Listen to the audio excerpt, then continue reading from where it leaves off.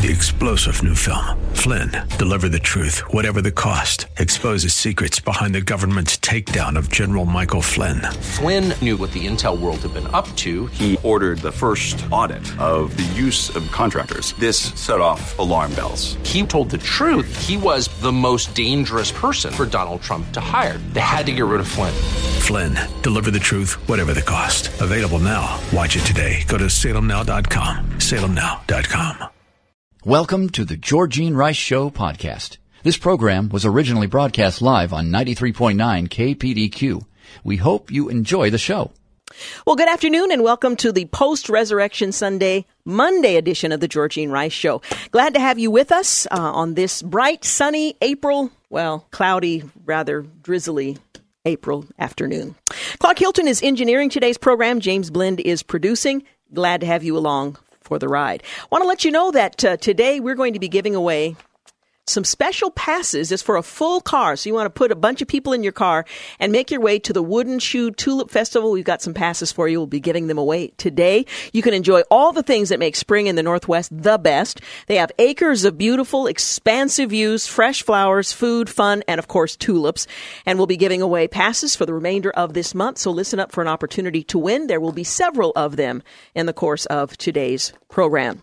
Also, we're going to talk with Michelle Lynn Center. She's the author of The Unseen Companion, God with the Single Mother. She is, or rather was, a single mother raising several children, and she writes to those who feel oftentimes overlooked, abandoned, and overwhelmed, and we'll give her an opportunity to talk about what she discovered along the way. So looking forward to that conversation. Well, yesterday being Resurrection Sunday, I was looking forward to a number of things, none of which panned out for the day. One of them was attending services with folks as we celebrate the resurrection of Christ. And I made the decision that my mom, who is no longer comfortable going to a church service where there are lots of people, she doesn't hear well. When you wear hearing aids and there's lots of background noise, it's difficult. It becomes disorienting, and it's difficult to hear private conversation when someone is speaking to you, especially if you're not familiar with their voice. It's difficult to hear when there's music.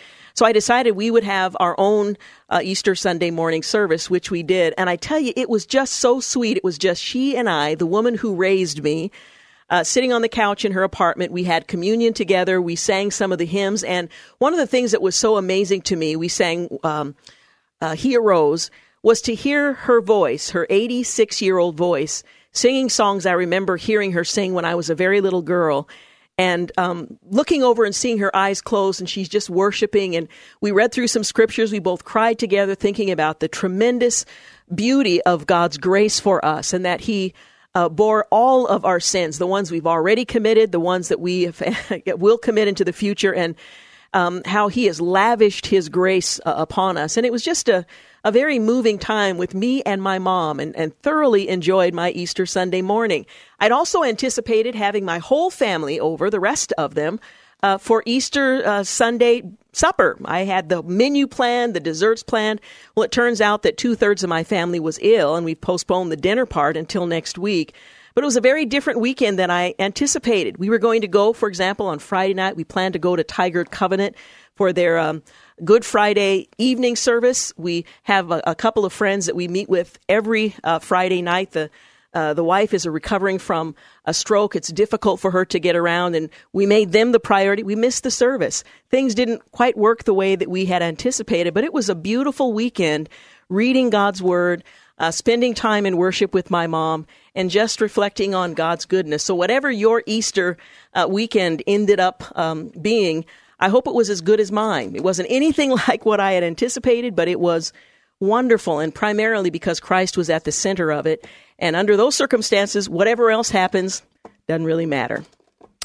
Well, speaking of whatever else happens, today is the eve of tax day. Tomorrow, your taxes are due, and for many people, they're scrambling at the last minute to try to get their paperwork in. Wanted to share with you some of the things you need to know if you are going to miss the tax deadline. I'm looking over here at Clark on the other side of the glass. I'm guessing at 12:01 on January 1st, he had already started his taxes, or they were done, because the guy's, he's efficient, he's on it. I got mine done last week. I felt like it was early because Dan and I have, in many years, finished them the day that they're due. And we certainly, if we pay, we don't pay until the very last minute because, well, I don't need to explain that. Anyway, this year we got them done a week early, so we felt like we could just put our feet up and relax for the rest of the year. And we ended up getting a refund from the federal government, which we had not anticipated. So, man, I don't know what to I don't even know what to say. But just want to remind you that because today is a federal holiday, tomorrow is tax day. Normally it's the 15th. You had the holiday weekend. Today is a federal holiday. So tomorrow is the day that the deadline to file your taxes this year. And even though 70% of Americans are expected to receive a refund, according to the IRS, many still miss the cutoff date.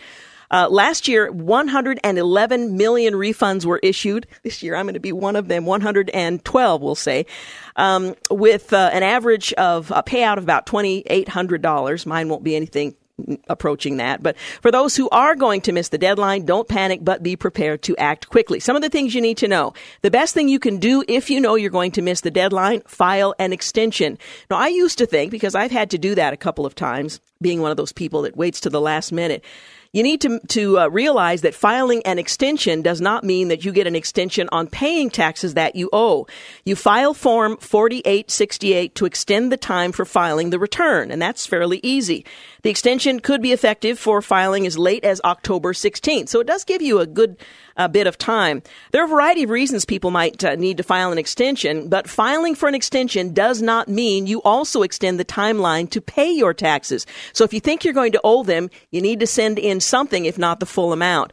To have a valid extension, generally you need to pay about 90% of the tax due at the time of your filing. And if you can't do that, pay in as much as you possibly can to avoid some potential late filing and interest charges, because they will charge you a late fee even if you have filed an extension. So filing a 4868 form with payment, which can be done online, will keep you in the IRS's good graces, at least for the time being.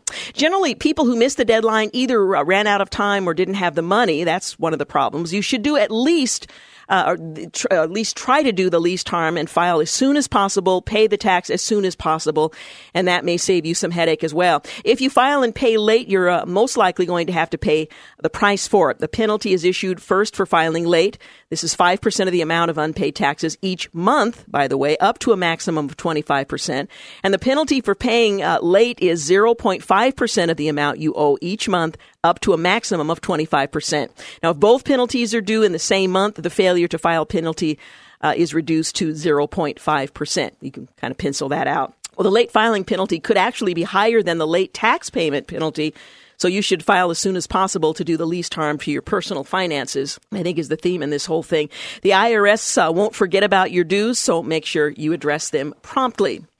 Let's see. If you're not sure what to do or how to handle your financial situation, consult or request help from a qualified professional, and there are many of them licking their lips, just ready to help you through this whole arduous process that costs us a significant amount of money in the country, and in the shadow of yet another promise that there's going to be tax reform coming. Now, I'm not holding my breath. For one thing, I probably would pass out. But the other thing is, we've heard those promises before, but one can only hope.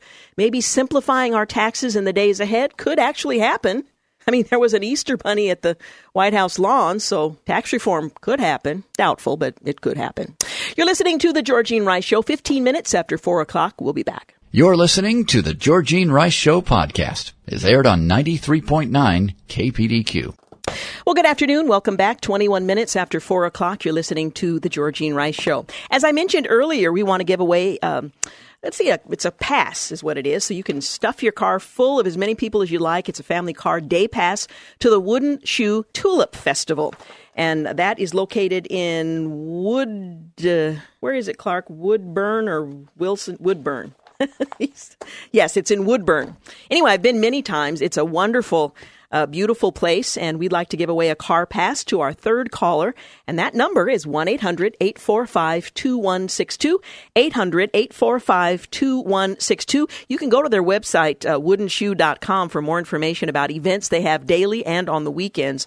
But we have a pass so that you can bring as many people as you'd like in your vehicle and enjoy the beautiful spring colors of the tulips. And you can, of course, always order them while you're there as well. I always want one of everything, but my yard is really quite small, and the chances of my getting them into the ground in a timely manner usually leaves something to be desired. Well, taking a look at some of the news from the last several days, North Korea failed in an attempt to test a ballistic missile over the weekend. The United States is weighing its options. From another story, a top-ranking U.S. military official on the Korean Peninsula said the biggest concern is that North Korean leader Kim Jong-un will miscalculate his chances of winning any military fight against the United States and its ally, South Korea. Lieutenant General Thomas Bergeson, the number 2 U.S. military officer in South Korea, told ABC News' Martha Raddatz on This Week Sunday. Well, Vice President Mike Pence, he said the era of strategic patience is over with North Korea.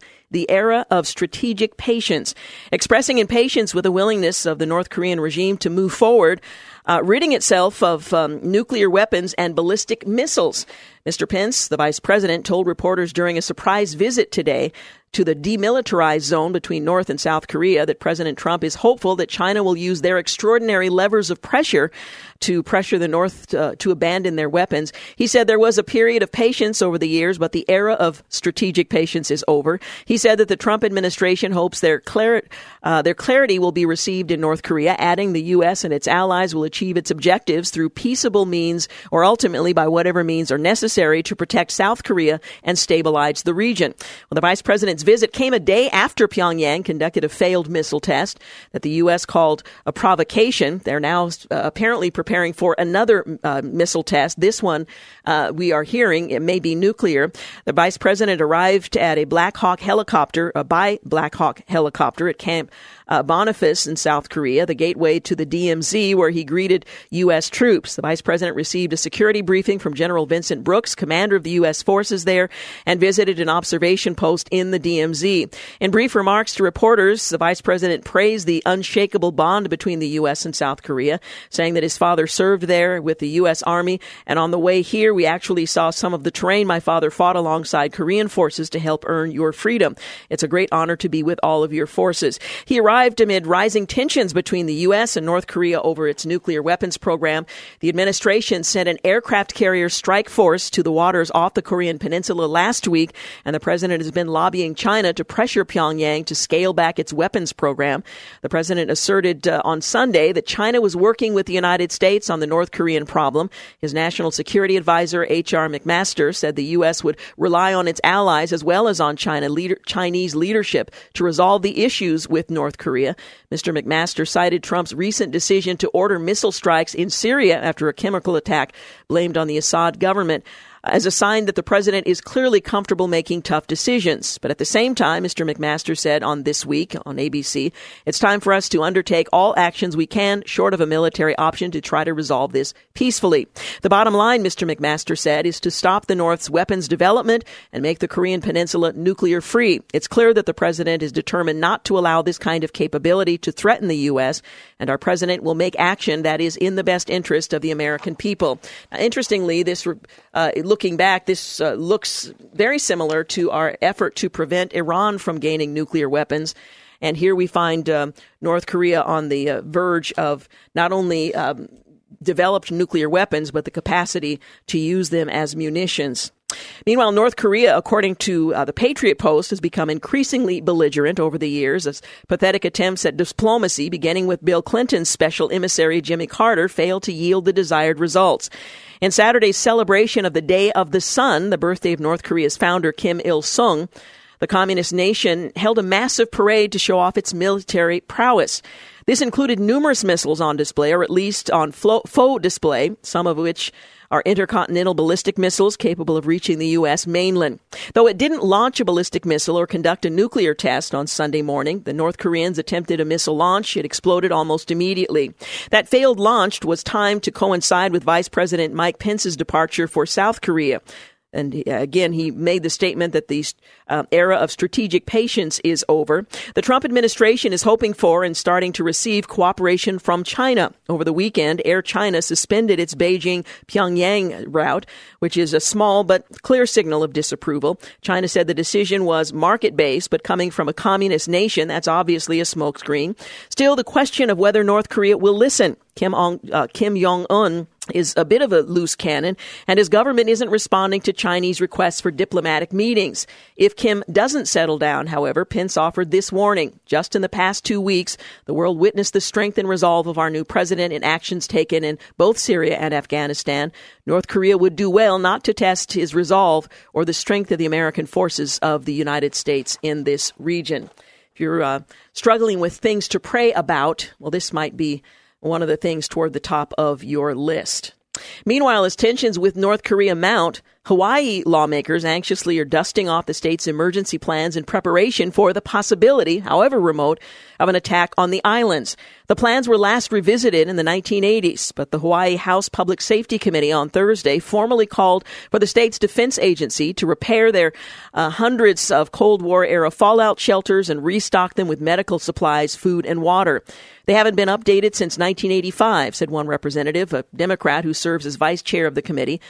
Speaking to Hawaii News Now, I was 11 years old when these were last updated. Many of the buildings that are on the fallout shelter list don't exist anymore. And while the bellicose threats and display of weapons capability in Pyongyang are playing out on the other side of the world for most Americans, Hawaii residents, some old enough to remember the last time their home was at the front lines, see the dispute much differently. Honolulu is roughly 4,600 miles from the North Korean capital of Pyongyang. A North Korean missile launched Sunday to showcase the country's nuclear and missile capabilities in honor of the birthday of its founders. Failed just seconds after launch. But we've been told that additional tests are being done even as we speak. So in Hawaii, this is more than just a bout of saber rattling. It means the possibility of much more, even though it is still quite remote. Meanwhile, President Trump has a simple message for the complex North Korean conundrum. Gotta behave. That's a direct quote. President Trump gave his 2-word prescription on Monday morning when asked by a reporter at the White House during the Easter egg roll. The president has been tweeting warnings at North Korea for weeks as the dictatorship ramps up its provocative missile tests. Vice President Pence, speaking at the demilitarized zone, put a few more words to it. He reiterated that all options are on the table. A day earlier, the Deputy National Security Advisor says that the North is a problem for everybody in the region and that we are looking to greater cooperation on the part of China. Well, one can only hope and certainly pray that they will be able to resolve this using a political solution with a credible threat of deterrence that the president and the current administration is attempting to make clear to the North. Well, coming up, we're going to talk with Michelle Lynn Center. She is the author of The Unseen Companion, God with the Single Mother. She was a single mother. She says that many, like herself, feel overwhelmed, ill-equipped, and alone. You wonder, God, where are you in the middle of this? Well, she's been there as a single mom, and like the wise, funny friend we all want, she offers hope and honesty all through the lens of God's Word. She's going to join us in just a few minutes to talk about her book, The Unseen Companion, God with the Single Mother. You're listening to The Georgene Rice Show. You're listening to The Georgene Rice Show podcast. It's aired on 93.9 KPDQ. We're back 35 minutes after 4 o'clock. You're listening to The Georgene Rice Show. Did you know that single moms account for 1 in 4 households here in the United States, and that the median income for families led by a single mother was 1/3 the median of married couple families, nearly half with an annual income of less than $25,000? Well, Michelle Centers, author of The Unseen Companion, God with the Single Mother, knows the loneliness of being a single mom. By age 32, she had lived in 6 states, 14 cities, 33 houses. Emotional abuse, addiction, stalking, and divorce dominated her years of mothering 2 young girls. She is an educated professional, yet on a daily basis for almost 9 years, she fought situational poverty, isolation from the church, and emotional trauma. Well, in her book, The Unseen Companion, it's not only her story, it's also a testimony to God's love and faithfulness for single mothers. As Michelle writes, God took all that was broken within me, all that was missing, wounded, forgotten, and shattered, and transformed it into a life of beauty joy and purpose. Well, Michelle Lynn Centers raised 2 daughters on her own and experienced many issues common to single mothers. She is the founder and director of SEEN, a ministry designed to demonstrate the love of Christ to single mothers and equip churches to meet their spiritual needs. She's a popular Bible study teacher and sought-after speaker at women's events and writers' conferences. She joins us today to talk about her book, The Unseen Companion. Thank you so much for joining us. Oh, thank you for having me, Georgine. You paint such a vivid picture of what life is like when you're struggling as a single parent and not necessarily aware of that unseen companion that you write about in your book. You describe yourself as a professional, and for some of our single moms listening, they might tune out and think, well, she was a professional. She had much more opportunity than I have or will ever have. What do you say about your struggles as a mom on your own raising your girls? Oh, my goodness. Well, I am a professional in that I am an elementary school teacher, and I felt fortunate to be able to have that profession. But it didn't prevent me from falling into situational poverty on a regular basis and feeling the same struggles that most single parents do. Not having child support most of the time, just all the struggles that single moms go through. I went through, oh my gosh, it was just a very difficult period of time for me. And one of the comments that I hear most often about the book is that single moms feel like someone finally understands. I did not shy away from expressing the difficulties or my shame or my faults or, mistakes that I made and struggling in this journey. And one single mom even went so far as to say that it was a book that helped the reader feel heard for the first time. And I took that to heart. That did a lot for me. It made it all worthwhile for sure. Mm-hmm, mm-hmm. Now, I found this, I'm not a single mom, but I think reading the book helped better understand the unique challenges that friends who are single moms face, and to be perhaps a better friend in that process with greater understanding. And I know part of your goal is also to help the church better understand how they can minister to single moms. Absolutely. A lot of times we don't know how to come along with a single mother. Although I've been remarried now 6 years, my heart is still for the single mom. I often say it's my language of fluency. It's what I understand best and who I'm called to minister to. But a lot of times the church, I think being a single mom, it's such a commonplace thing in our country. It's something that's so widely accepted, and as long as you have a job and a roof over your head, people want to assume you're doing just fine. And a lot of single moms, particularly those who fall within the middle class, socioeconomic basis, who tend to fall into poverty with different situations that happen, I think what happens is that a lot of times single moms are afraid to reach out, afraid to ask for help. And if they're like me, they, pulled up their pants and it's just like, I'm going to plow through this. I'm fine. People would ask me, how are you doing? And I would just put on that face, that smile, and just say, we're doing fine. We're doing great. And I didn't want to be a burden to anybody, so I was afraid to ask for help. And I think if people want to really come alongside single moms, they would implore a little bit more and just say, tell me really, how are you? Or come sit with us at church. A lot of times, the church can be the loneliest place in the world for the single mom, and many fall away from the church during that time.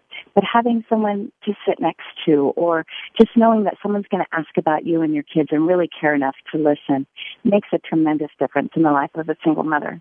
The theme of your book really is that you are not alone as a single mom. You begin in your introduction, you write, you probably don't have time to read this book, and quite honestly, I struggle to find the time to write it. So that may be a little bit of a challenge for the single mom. But later you write, there's little time to do the things you must, much less the things that might nurture and feed your soul. But you, my new friend, are worth nurturing. And that's a message that single moms need to know. There's so much that can overwhelm, and yet there must be time taken to nurture and to affirm and to build up. Oh, absolutely. I mean, the sweetest part of being a single mom for me was learning about God and His closeness. I think oftentimes we misconstrue God's closeness to us by our situation.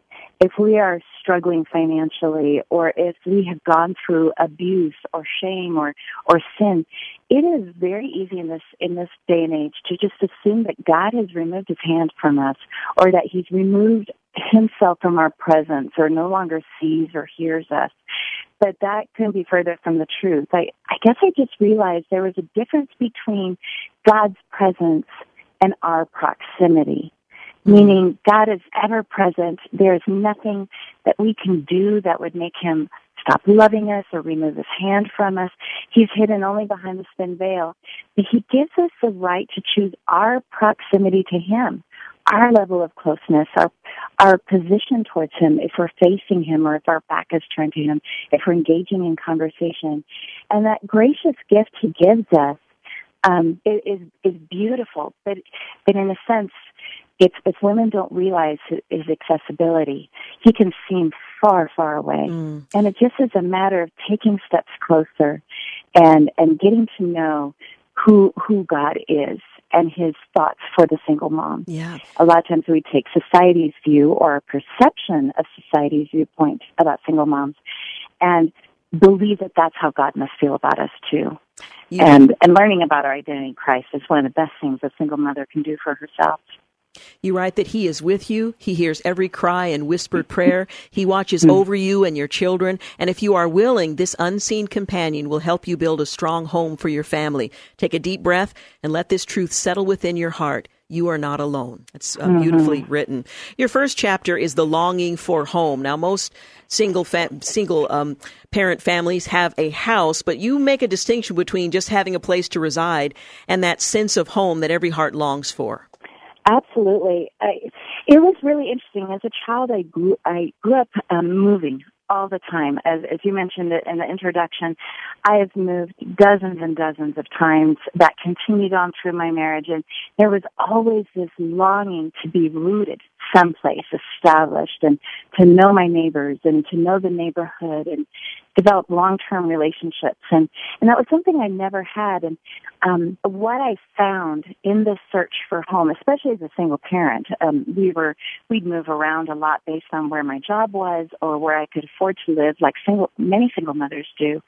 I longed for something secure and stable, and where my kids could make memories. I think we all long for that as women in general. That's a universal longing.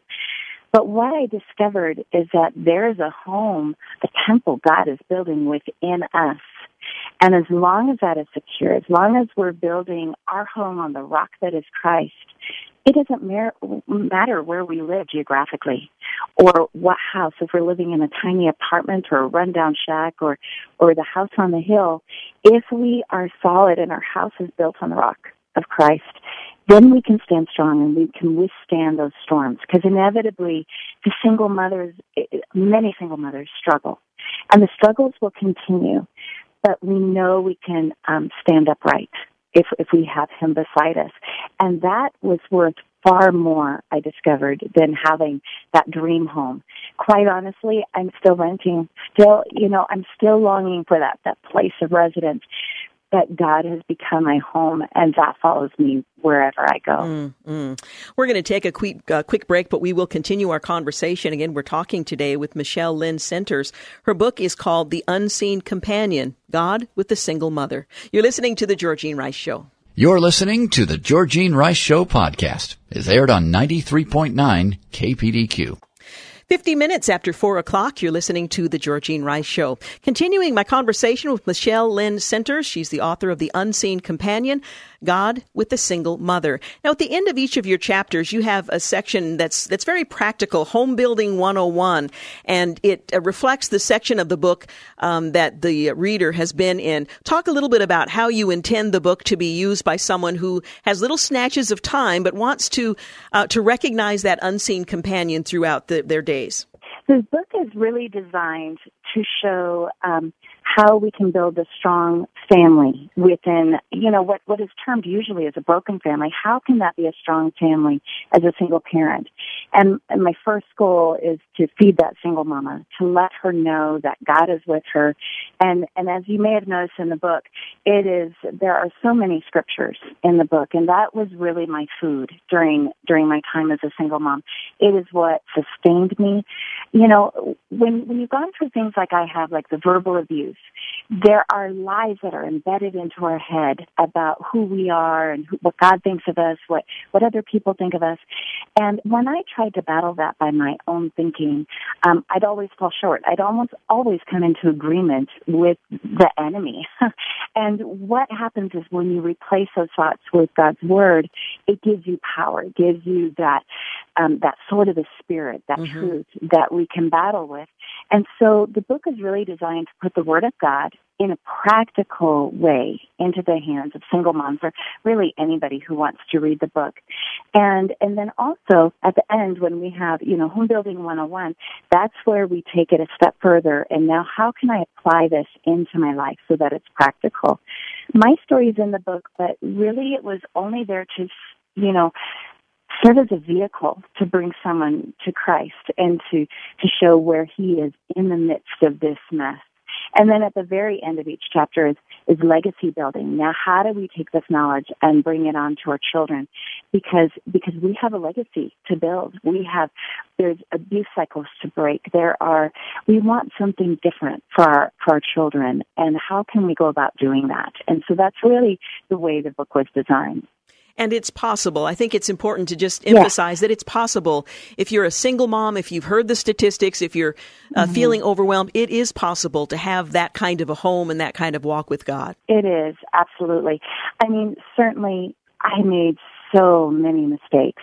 For those you mentioned earlier that for those single moms who might feel that I might be in a different category because I was middle class or had a professional job, I fell into situational poverty all the time. I've had my lights turned off.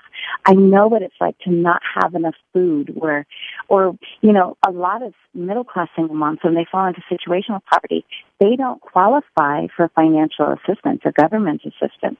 So there's no other resources. So there'd be times that the cupboards were completely bare to feed my children something. And I remember once, returning a coat to Walmart to get some money, $12 to buy enough food for 2 weeks. It is only by the grace of God that we were sustained during that time. But what he taught me in the midst of it was so beautiful and just so precious to me. I really wouldn't have changed a thing. Two parts of your book I wanted to emphasize before we run out of time. And one is a foundation, the second part of your book, in which you emphasize a balance. Define what that means in a single-parent household and what it is that a single mom should be looking for under the category of balance. A lot of times when we think of balance, we keep thinking about keeping all of our plates in the air. How do we manage homework and finances and job and, pressures from maybe an ex and just everything that you are suddenly responsible for it. It's very easy for the single mom to feel like she has the weight of the world on her shoulders. And so we tend to think in this country that balance is like the equal distribution of our time and energy and money into equal parts of our lives and just keeping it all maintained. What I've discovered is that there was always areas that were lacking in my life. There was nothing that, it was almost like whack-a-mole, that old game that people used to play and smack down the mole. And I could never keep anything afloat. I could never keep it together. So what I found in my search for balance was really, as I mentioned earlier, having my feet planted firmly on the rock that is Christ. That is my foundation. And balance no longer meant evenly distributing everything and keeping everything under order. No one's really capable of doing that all the time. It was more about where is my foundation? What am I standing on? And is it something that's solid, or am I standing on the sand that will wash away with the first storm? Because I knew if I was standing on the rock that is Christ, then no matter what storm came my way, I knew I would be okay. I knew my children and I, our family unit, could withstand it. And that's come to pass. And not everything's perfect. We're still working through things, but it's good. It's good. And God is with us, and that's enough. Yes. The other chapter or part of the book I wanted to talk about was the adornment, the chapter on identity. And that can sometimes be a real challenge when you're a single parent, and the presumption of others might weigh heavily on you, as well as your own feeling and sense of failure or incompleteness. Talk a bit about identity from the vantage point of a single mom raising children. Sure. Identity is a huge issue. Yes. And that was very difficult for me. I went through severe verbal abuse. And the words that were spoken over me, I wore like tattered clothing around my shoulders. It became who I was, and I could no longer see myself any different.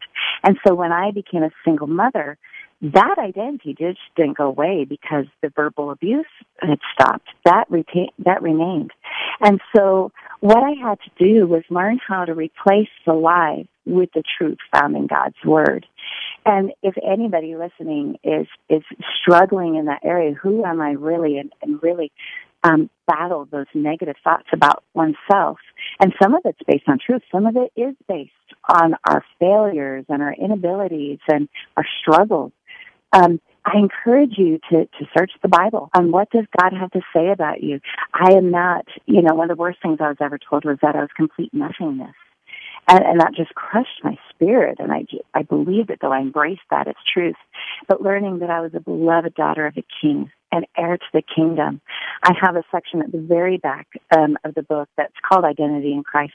And women can go through and just underline all those verses in their Bible and discover who they truly are. And then when they look in the mirror, they see someone different. They see someone being made anew each and every day into His image. You conclude the book in the seventh part, settling in, and it's the blessing. And that's oftentimes something I think single moms imagine they will never enjoy. But there is a blessing that God intends. Oh, there is. And really that is knowing that He is with us and that His love my heart just breaks right now, and I'm almost drawn to tears as I think of those moms, maybe driving, that single mom who's driving to work right now, or driving home from work, getting ready to pick up her kids, or that grandmother who's thinking of her daughter and her kids. God is so near. And maybe I can end with Ephesians 3:16 through 19.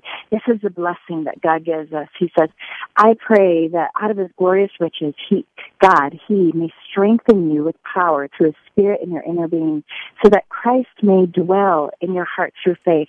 And I pray that you, being rooted and established in love, may have power together with all of God's holy people to know how wide and long and high and deep is the love of Christ, and to know this love that surpasses knowledge, that you may be filled to the measure of all the fullness of God. And that is my prayer for every woman listening today, is that they might be filled in those voids and those dark places and those empty places, that they might be filled in a supernatural way with God's love and realize that they are enough, that they have enough, because they are with God. Again, the title of the book, The Unseen Companion. My guest, Michelle Lynn Centers. Thank you so much for talking with us today, but also for ministering to single moms all across the country. Oh, thank you so much, Georgene. God bless you. God bless you, too. We've got news and traffic coming up here at the top of the hour. You're listening to The Georgene Rice Show. You're listening to the Georgene Rice Show podcast. It's aired on 93.9 KPDQ. Well, good afternoon and welcome to the second hour of the Georgene Rice Show. Glad to have you with us this afternoon. Hey, I want to remind you, this November, you can experience Israel. It's a once-in-a-lifetime trip to the Holy Land with Genesis Tours and teaching pastor Sean Thornton. You'll enjoy over 10 exciting days. You'll tour Israel, experiencing the wonder of the Bible coming alive. You can find out more at kpdq.com. Enter the keyword Israel for all the details and registration. Don't miss the opportunity to travel during Jerusalem's 50th anniversary celebration. We'll explain what 50th anniversary means, since Jerusalem has been around a lot longer than that, but it's in relationship to the one of the wars fought by Israel. Anyway, that's coming up during this trip in 2017. Again, you can find out more at kpdq.com, keyword Israel. Also, today we're going to be giving away, 3 additional car passes to the Wooden Shoe Tulip Farm in Woodburn. It's a wonderful place to enjoy the things that make spring in the Northwest the very best. They have acres of beautiful, expansive views, fresh flowers, food, fun for the entire family. They open daily in April with special activities and events on the weekends. You can find out more at their website, woodenshoe.com. But we'd love to give away a car pass, a family car day pass to the Wooden Shoe Tulip Festival. We'll give that away to the second caller, and the number 1-800-845-2162, 800-845-2162. And this hour we'll give away 2 additional family car passes to the Wooden Shoe Tulip Festival. Again, that number 1-800-845-2162, the second caller. Well, a lot has gone on over the last several days, and we're trying to catch up at least on some of it. We enjoyed some time off on Good Friday. But we'll try to cover some of the highlights.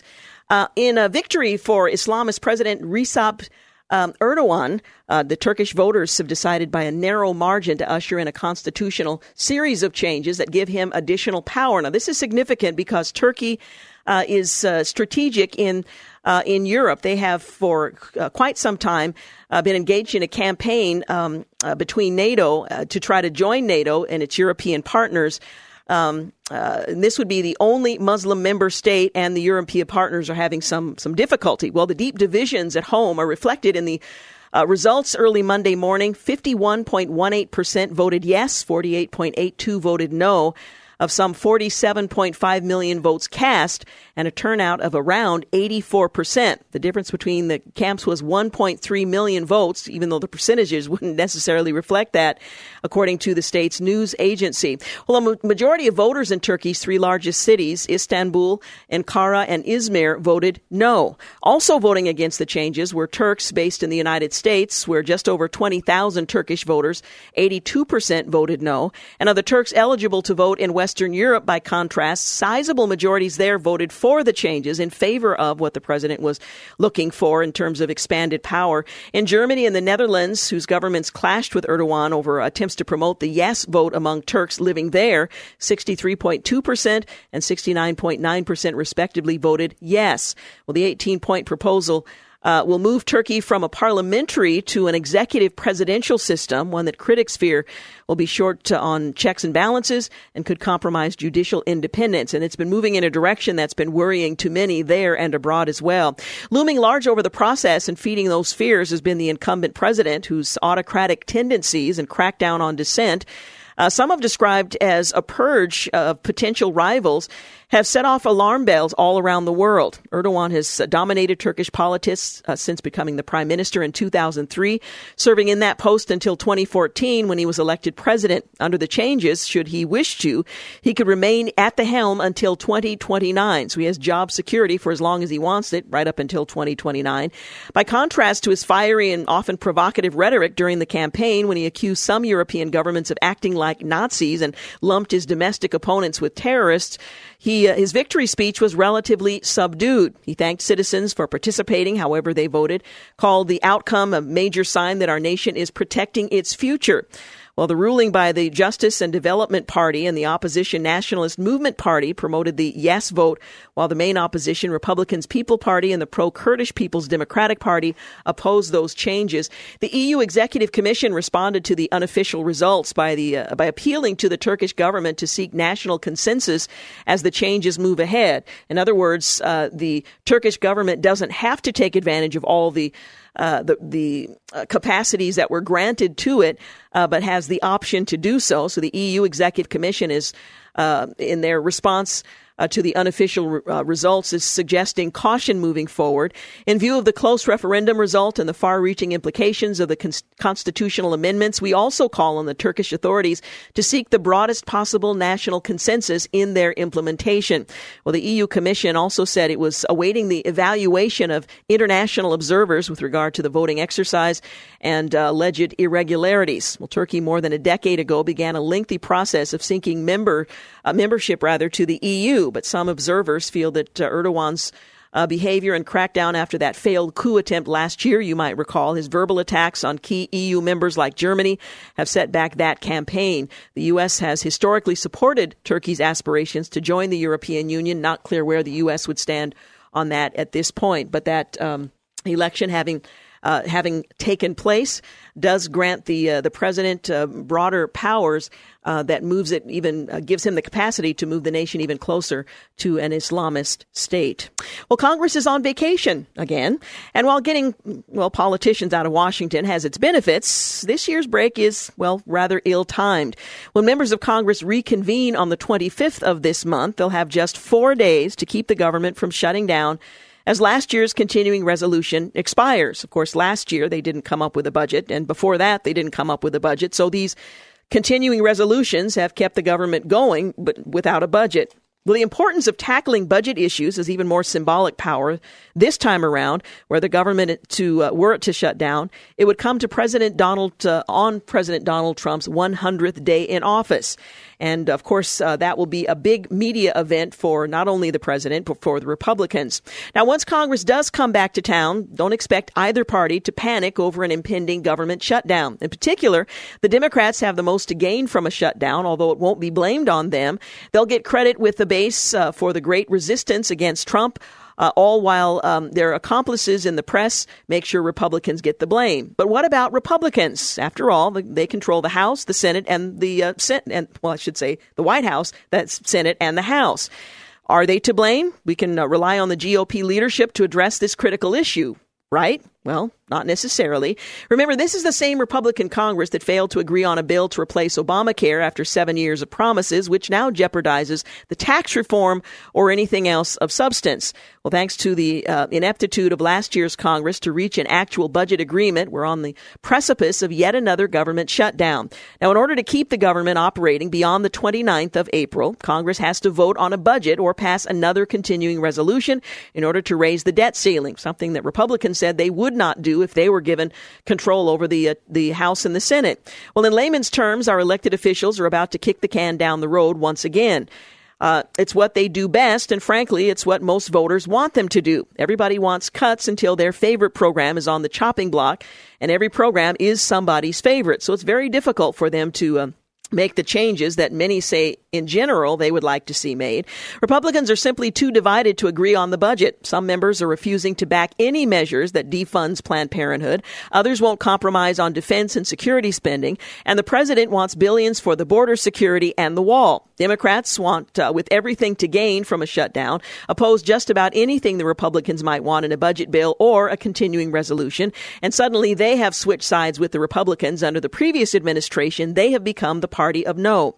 Well, even if Republicans can muster the courage to come up with a bill, they'll need 60 votes in the Senate. That's right. Senate Minority Leader Chuck Schumer is licking his chops. Last month, he said if Republicans insist on inserting poison pill riders such as defunding Planned Parenthood, building a border wall, starting a deportation force, they will be shutting down the government and delivering a severe blow to our economy. In other words, the Democrats will not support that. As far as the Democrats are concerned, it's their way or the highway. We've seen this play before, only different actors. Well, House Speaker Paul Ryan sees the writing on the wall, and he's already signaling that health care, the border wall, and tax reform, they're going to have to wait again. Imagine that. Republicans, who now hold all the reins of power, still have to yield to Democrats in Congress to get anything done. Well, there's a simple reason for this. When it comes time to get things done or to stop them, Democrats march in lockstep. Republicans, in contrast, are a herd of cats scattering in hundreds of directions, and it's difficult to herd them into the same direction. Now, what should worry Americans more than a temporary government shutdown is the long-term impact of our country's ever-growing debt.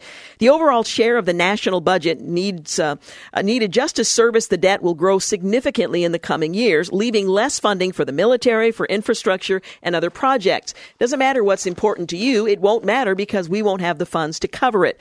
Well, as the Cato Institute's Michael Tanner writes in the National Review, all of this budget maneuvering comes shortly after the Congressional Budget Office released an alarming new report warning that the national debt will double as a share of the national economy by mid-century. Interest payments on the debt will rise from $270 billion in 2017 to $768 billion in 2027, with catastrophic consequences for President Trump's agenda of economic and job growth. Well, the irony is that government shutdowns, which are usually short-lived and really have very little impact on the country, are characterized as the fall of the Roman Empire. Meanwhile, the long-term federal debt, which has the potential to seriously impact the economy, infrastructure, national defense, and other major initiatives, isn't even a priority. So we'll see what happens when they return in a couple of weeks. My guess is they'll kick the can down the road. 17 minutes after 5 o'clock, you're listening to The Georgene Rice Show. You're listening to the Georgene Rice Show podcast. It's aired on 93.9 KPDQ. We're back 21 minutes after 5 o'clock. You're listening to the Georgene Rice Show, brought to you in part today by Zerorez. Want to take a moment and give away our third car pass. It's a family car day pass to the Wooden Shoe Tulip Festival in Woodburn. They're open every day through the end of the month, and we'd love to give away a car pass for you. You can have as many people in that vehicle as you'd like, a big a vehicle as you'd like, to enjoy the Wooden Shoe Tulip Farm Festival. We want to give these away to caller number 5, and the number to call, 1-800-845-2162. 800-845-2162. You can join them all the rest of this month, all things that make the spring here in the Pacific Northwest the best. They've got acres of beautiful tulips, fresh flowers, food, fun for the entire family. They're open daily through the end of the month with special activities and events on weekends. You can check them out for details on what's happening when at woodenshoe.com. They also have a gift shop there. They've got some beautiful things in the gift shop. Maybe I'll run into you there. We haven't made our trek out there yet. Anyway, caller number 5, 1-800-845-2162, 800-845-2162. We were talking about the fact that Congress is on vacation again. Just one other comment I wanted to mention.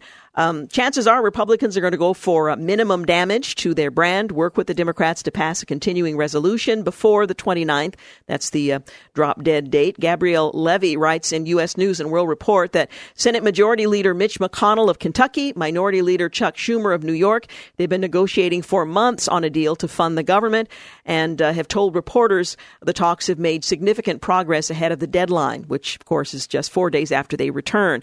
And while that may seem to be a positive development, a short-term deal this month will only set the stage for a real budget battle later this year, something that they have kicked down the road for some time now. I'm not sure how many continuing resolutions this makes on this particular budget, but it continues.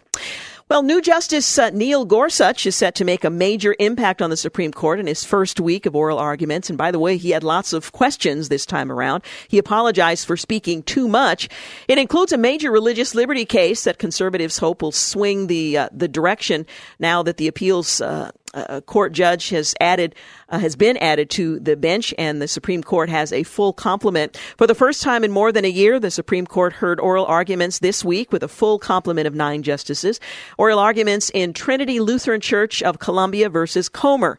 It was heard, or will be heard rather, on Wednesday when the High Court will seek to decide whether Missouri violated the Constitution in its decision to bar a church from a state program that gives nonprofits funding to resurface their playgrounds. Now, Missouri's Constitution includes a provision that prevents public funds from directly or indirectly assisting any church, sect, or religion. So to find out if this particular I guess you couldn't necessarily say secular, but this daycare that's overseen by the Lutheran Church is what's being decided upon. Well, the High Court ruling in the Trinity Lutheran case could have a widespread impact on 36 other states with similar provisions in their state constitutions, and the decision could be narrowly decided. The court agreed to hear the case before Justice Antonin Scalia died, but the justices waited to hear oral arguments for several months, which allowed 9 of them to again be seated on the bench. Well, the court never gave any explanation for why it delayed scheduling the oral arguments, but the natural inference is that scheduling was delayed because the court felt that it needed a 9th justice to decide. That's the chairman of the Baker-Bratz Supreme Court in Constitutional Law Practice in a phone interview with reporters. Now, I don't think that they would have taken an internal vote to determine a preliminary vote. That sort of thing is not done until all the merits of the briefs are in, the oral arguments have been heard, and so on. But it does suggest that the Chief Justice, who would take the lead on scheduling cases, had at least some concern that this could end up 4-4 decision, such that it would be helpful to have a ninth justice in place. Well, that is in fact what will happen. The Judicial Crisis Network Chief Counsel Carrie Severino said she thought Gorsuch would be unlikely to rule any differently from Scalia. However, she said she thought Gorsuch's presence on the court could have a serious impact on how it decides the case. I think this is a case where, and we'll know a little more during the oral arguments, where it seems like you ought to be able to get some liberal votes, some who attend to be on the left side of the court. However, if Gorsuch weren't in the court and this did break down 4-4, then this kind of case where you could have had an evenly split court and Justice Gorsuch would be a key deciding vote on that case. So he may have an impact. Liberals are concerned about how Gorsuch may affect the decision in the Trinity Lutheran case and similar controversies. The American Constitutional Society President Carolyn Fredrickson said Gorsuch may be more solicitous of religious people's concerns than Scalia. Gorsuch's record shows that he is extraordinarily solicitous to those who express a religious belief to the detriment of others whose rights have been affected, she is quoted as saying. So I think there's certainly a great deal of concern about his pushing the court in that direction even further, end quote. Well, Severino said she thought the case should be open and shut, but Justice Anthony Kennedy could serve as a swing vote, as he often is. Kennedy often serves as the fence-sitting capacity on contentious issues, and many conservatives hope that Gorsuch's status as a former Kennedy clerk means that he can woo him to the right. Kennedy swore in Gorsuch at the White House last week. We'll see what actually happens, and the speculation ends. Well, Democrat Jon Ossoff has a slim chance to make Republican congressional seat in Georgia a Democrat seat, although many are arguing whether or not this is a referendum on the Trump administration and gives us any indication of what to expect during the midterm elections.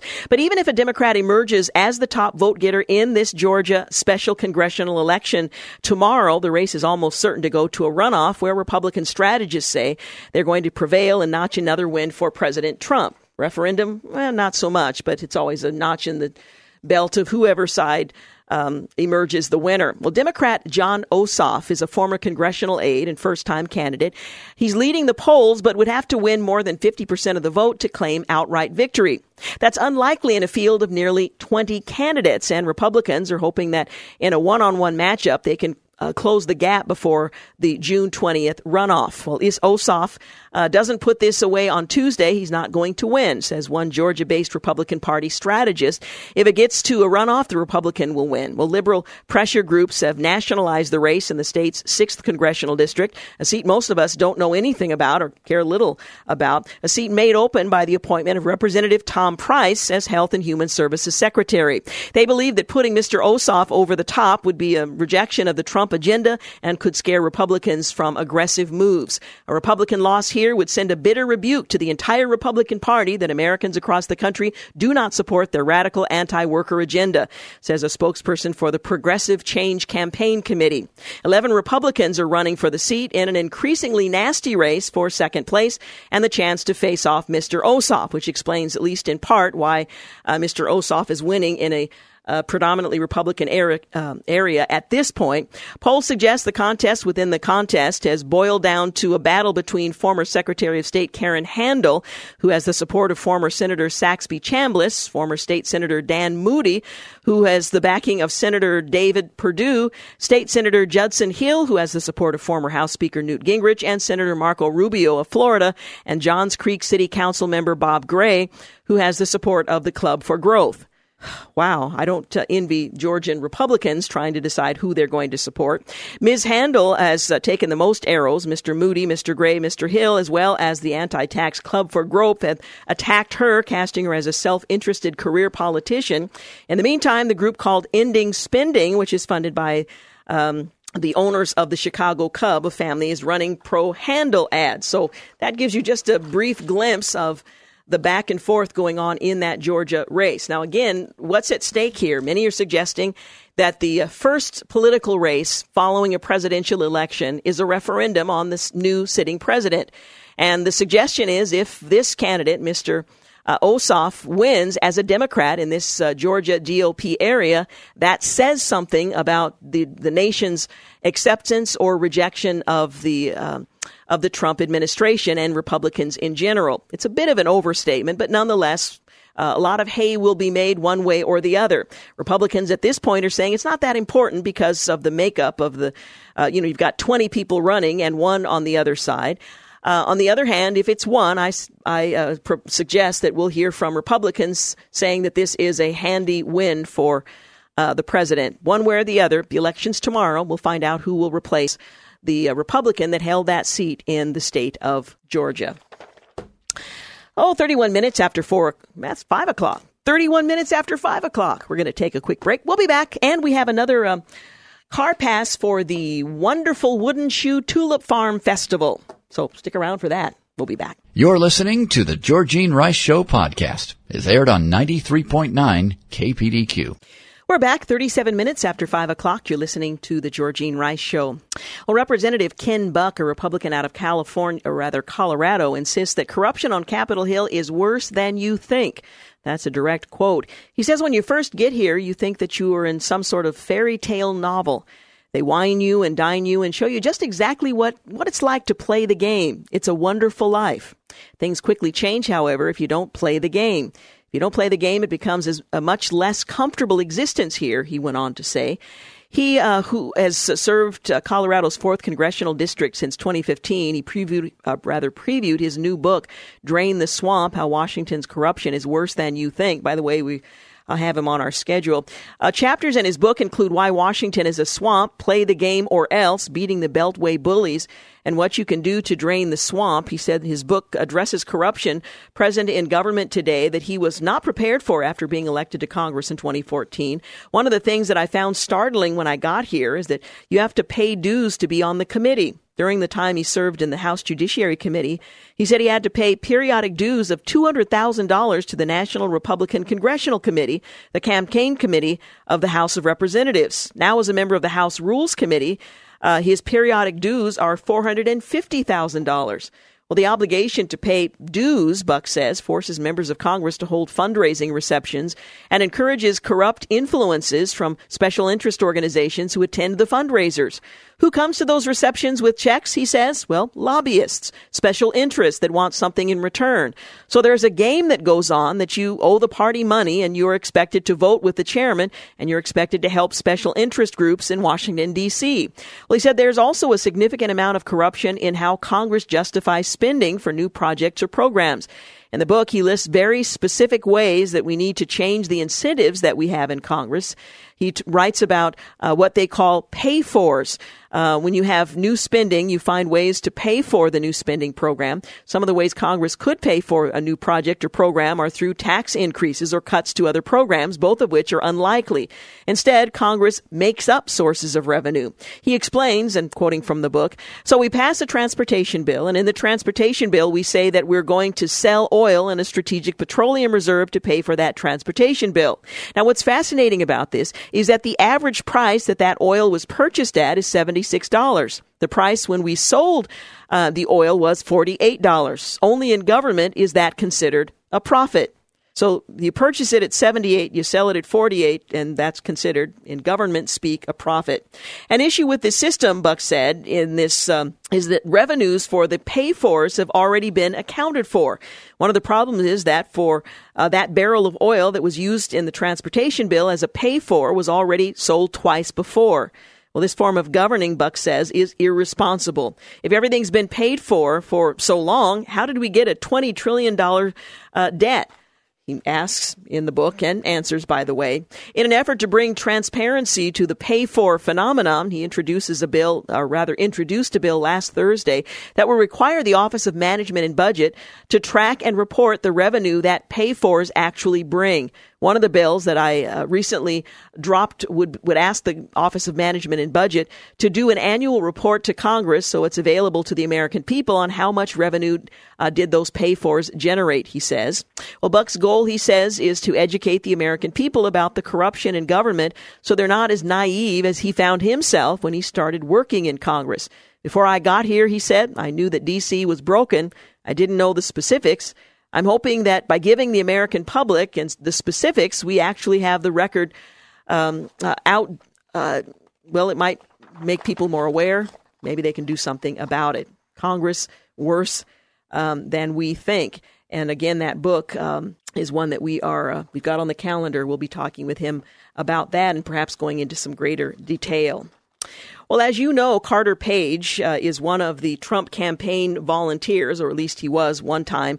He was an advisor on Russia, and there's been a lot of back and forth regarding this Russian dossier and whether or not it is, in fact, reliably providing information about corruption. Well, Carter Page, the Trump campaign one-time volunteer advisor on the subject, views with amazement how he says much of the Democratic opposition research dossier has been increasingly embraced by the power structure in Washington and calls it completely unreliable. He told the Washington Times, that he's stunned because the dossier is completely false and full of lies about his supposed conduct vis-a-vis Russia last summer.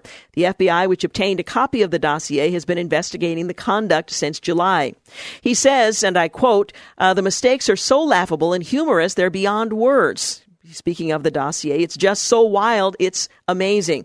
Well, not one of the sensational allegations in the Democrat-financed memos from the former British spy Christopher Steele has been verified independently, at least publicly. Yet Democrats are citing the dossier as a reason to achieve their major political objective, an independent investigative commission on Trump-Russia.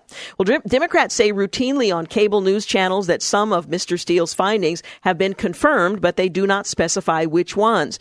Mr. Steele's gossipy third-hand anecdotes contain a central allegation.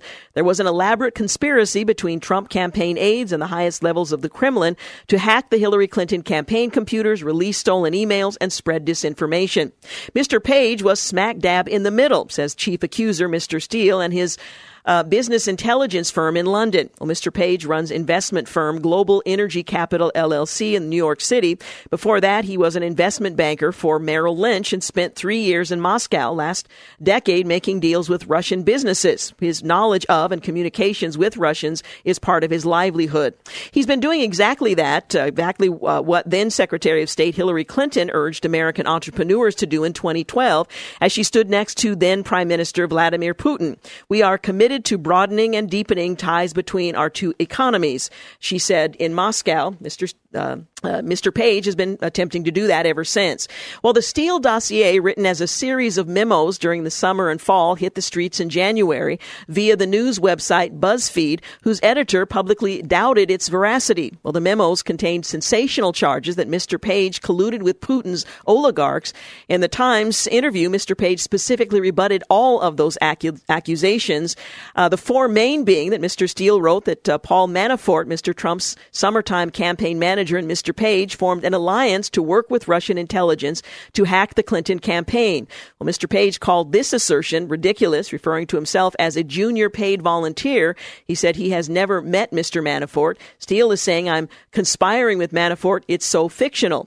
The second, Mr. Steele wrote, that during Mr. Page's July trip to Moscow to give a speech at the New Economic School, he held a secret meeting with Igor Sechin, president of the state-owned Rosneft oil company and a close ally with President Putin. Mr. Page said he delivered an unpaid speech at the university, a talk that was covered by the news media that day. Mr. Page said he has never met Mr. Sechin. No, I've never met him. He said it's totally false.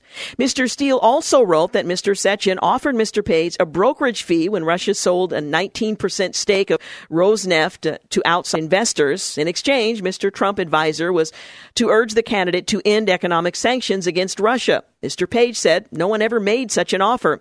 And in his fourth charge against Mr. Page, Mr. Steele wrote that while in Moscow, Mr. Page also met with a man named Igor something, a Russian official. He supposedly told Mr. Page that the Kremlin had compromising information on Hillary Clinton, the Democratic presidential nominee, as well as Mr. Trump. Mr. Page said the first he ever heard of Mr. whatever his name is was from the dossier. He told the Times that he had never heard of him. I asked a lot of people I knew in Moscow, all people from the university, some business friends, and so on. Have you ever heard of the guy? I'm very careful that the things I say are accurate. I'm going to say I did not meet him. I may have said hello to someone, right? So I wanted to be double, triple, quadruple sure that what I'm saying is accurate. So he says he never met the guy. Well, the committee, or rather an investigation, is moving forward. We're going to take a quick break, just a couple more comments on what that might mean. As the Steele paper, as it's referred to, financed by Democrats via the opposition research firm Fusion GPS, has been denounced as inaccurate by some of the news media, by former Obama administration intelligence officials, and by the Trump team. So what's being investigated? We'll talk when we return. You're listening to the Georgene Rice Show podcast. It's aired on 93.9 KPDQ. We're back 50 minutes after 5 o'clock. You're listening to the Georgene Rice Show. Want to give away our final pass. Our final pass to the Wooden Shoe Tulip Festival. We're going to give that to the first caller. And this is a family car pass. It's a full day at the Wooden Shoe Tulip Festival in Woodburn. At telephone number 1-800-845-2162, 800-845-2162. By the way, they are open all the way through the end of this month from 9 a.m. to 6 p.m. daily through October the 30th. This is April, through April the 30th. And, of course, you can enjoy what makes spring so special in the Pacific Northwest. Acres of beautiful tulips, expansive views, fresh flowers, food, fun. They have a gift shop. It's all a great outing at the Tulip Festival at the Wooden Shoe Tulip Farm. All right. We were talking about the Steele paper, which is sort of the source of what Democrats suggest is evidence of collusion with the Trump administration. I think if there was collusion, we all want to know about it.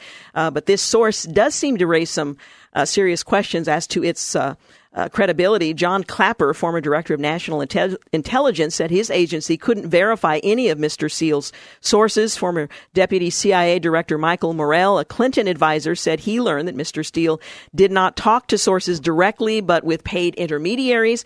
And on the question of the Trump campaign conspiring with Russians here, there's smoke, but there's no fire at all, Mr. Morell said at an event sponsored by security analysis website, the Cipher Brief. There's no little campfire, there's no little candle, there's no spark, there's a lot of people looking for it, but it's not there. Well, in his most sensational allegation, Mr. Steele wrote that Mr. Trump's attorney, Michael Cohen, met in Prague with Russian intelligence officials. Mr. Cohen has presented evidence that he was in South Carolina at the time. He says he's never been to Prague and showed the campaign his passport to prove it. In other words, a critical meeting evinced a Trump conspiracy could not have happened, casting doubt on Mr. Steele's investigative methods and other claims of secret get-togethers. What's more, Russian tech CEO Gubard, whose first name I can't really pronounce, is suing Mr. Steele for charging that his firm was involved in Russian-sponsored hacking into Democrats' emails. So from the Russian side, they're suing him for his lack of credibility as well, referring to Mr. Steele. Yet Mr. Page watched with amusement on the 20th of March as Democrats on the House Permanent Select Committee on Intelligence read portions of Mr. Steele's dossier into the record as certified facts.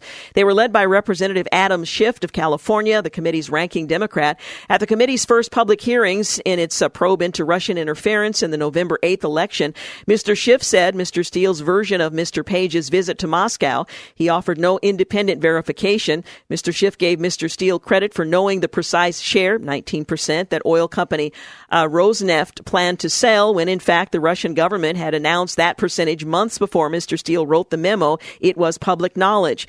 At the March 20th hearing, FBI Director James Comey announced that he had been authorized by the Justice Department to disclose that the Bureau was investigating any collusion between the Trump campaign and Russian officials. The Washington Post reported this month that the Obama Justice Department obtained a Foreign Intelligence Surveillance Act, a court warrant to surveil Mr. Page as the foreign agent beginning in July.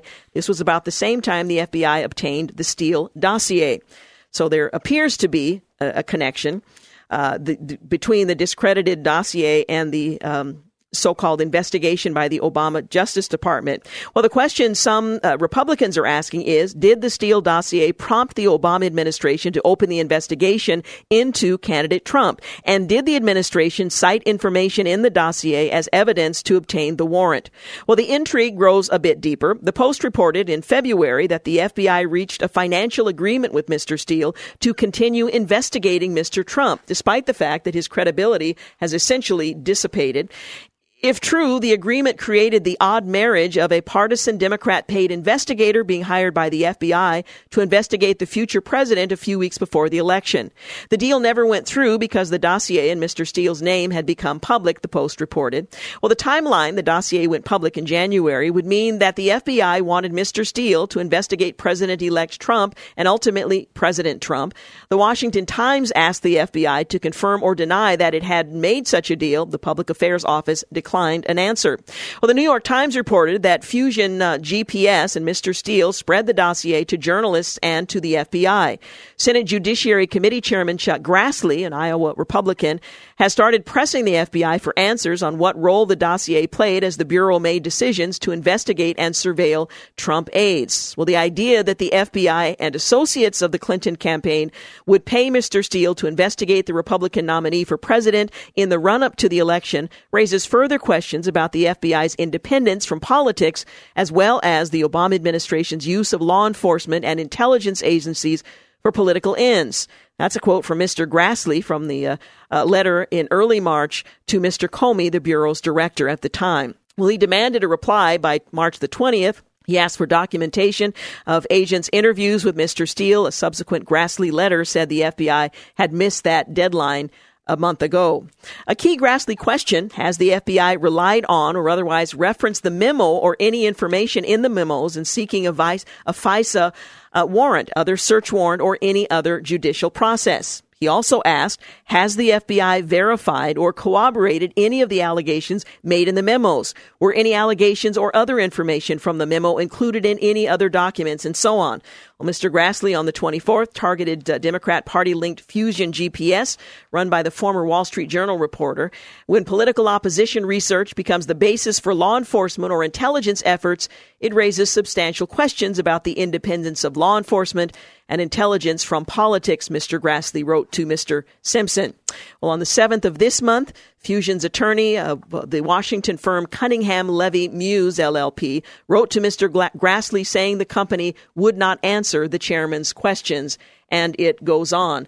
So this is the dossier that sparked what appears to be the investigation under the Obama administration, the warrant that was granted under FISA, that I suppose you could argue is the crux of this whole thing, and the credibility of Mr. Steele has been called into significant question. We'll continue to follow the story as it develops, but this convoluted series of events certainly does raise some serious questions about this whole allegation that was made early on in collusion, with the intelligence community and the political aspirations of the Obama administration.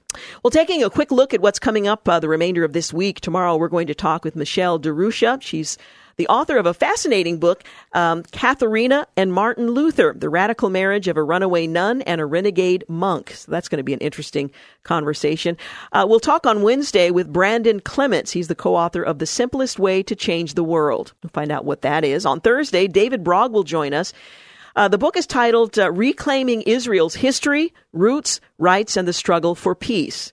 And then we're also going to talk with Alan Hotchkiss, and he's going to bring with him an Africa New Life staffer, Lillian Uweza. We're going to talk about Africa New Life away from the fundraising aspect. They're involved in so many interesting projects there. I invited him to come and join me in studio this week to talk about what we don't have an opportunity to talk about during a radio-thon format. So I'm looking forward to that conversation. He'll be with me in the second hour on Thursday. And then on Friday, assuming all things are in order, we'll lighten up and have a bit of fun on Friday. Well, if you haven't yet heard, the deadline to file your taxes this year is April the 18th. That would be tomorrow. About 70% of us are expected to receive a refund, according to the IRS. But lots of folks are going to miss the cutoff date. You can file for an extension, but that does not give you an extension to pay your taxes without penalty and interest. So if you're planning on filing an extension, you need to do that, but also send in the full amount you anticipate being charged, or at least a portion of it. That deadline coming up tomorrow. Well, I hope you'll join us tomorrow. We'll talk with Michelle DeRusha, Katharina, and Martin Luther, The Radical Marriage of a Runaway Nun and Renegade Monk. A little bit of the personality behind the Reformation, or at least elements of it. That's coming up tomorrow. Want to thank Clark Hilton for engineering, James Blend for producing today's program, and thank you for making the Georgene Rice Show part of your day. Have a great night. Thanks for listening to the Georgene Rice Show podcast. If you'd like to download a podcast of the show or would like more information on today's guests, please visit the show at kpdq.com or on Facebook. Follow the show on Twitter at GRice Show and like us on Facebook. And join us live every weekday at 4 for more critical thinking for critical times on 93.9 KPDQ. 3-star General Michael J. Flynn, head of the Pentagon Intelligence Agency, knew all the government's dirty secrets. He was one of the most respected generals in the military. Flynn knew what the intel world had been up to. He understood its funding. He ordered the first audit of the use of contractors. This set off alarm bells. The explosive new documentary, Flynn, Deliver the Truth, Whatever the Cost, uncovers the facts behind this scandal. Flynn told the truth. He was the most dangerous person for Donald Trump to hire. I find out the worst enemy that I'm going to face in my life is right here in America. They took my assessment and they wanted me to change it. And I was like, I'm not changing it. They had to get rid of Flynn. With in-depth interviews, archival footage, and never-before-seen personal records of the man behind the headlines. I just felt like I was drowning. Flynn, Deliver the Truth, Whatever the Cost. Available now. Watch it today. Go to salemnow.com. salemnow.com.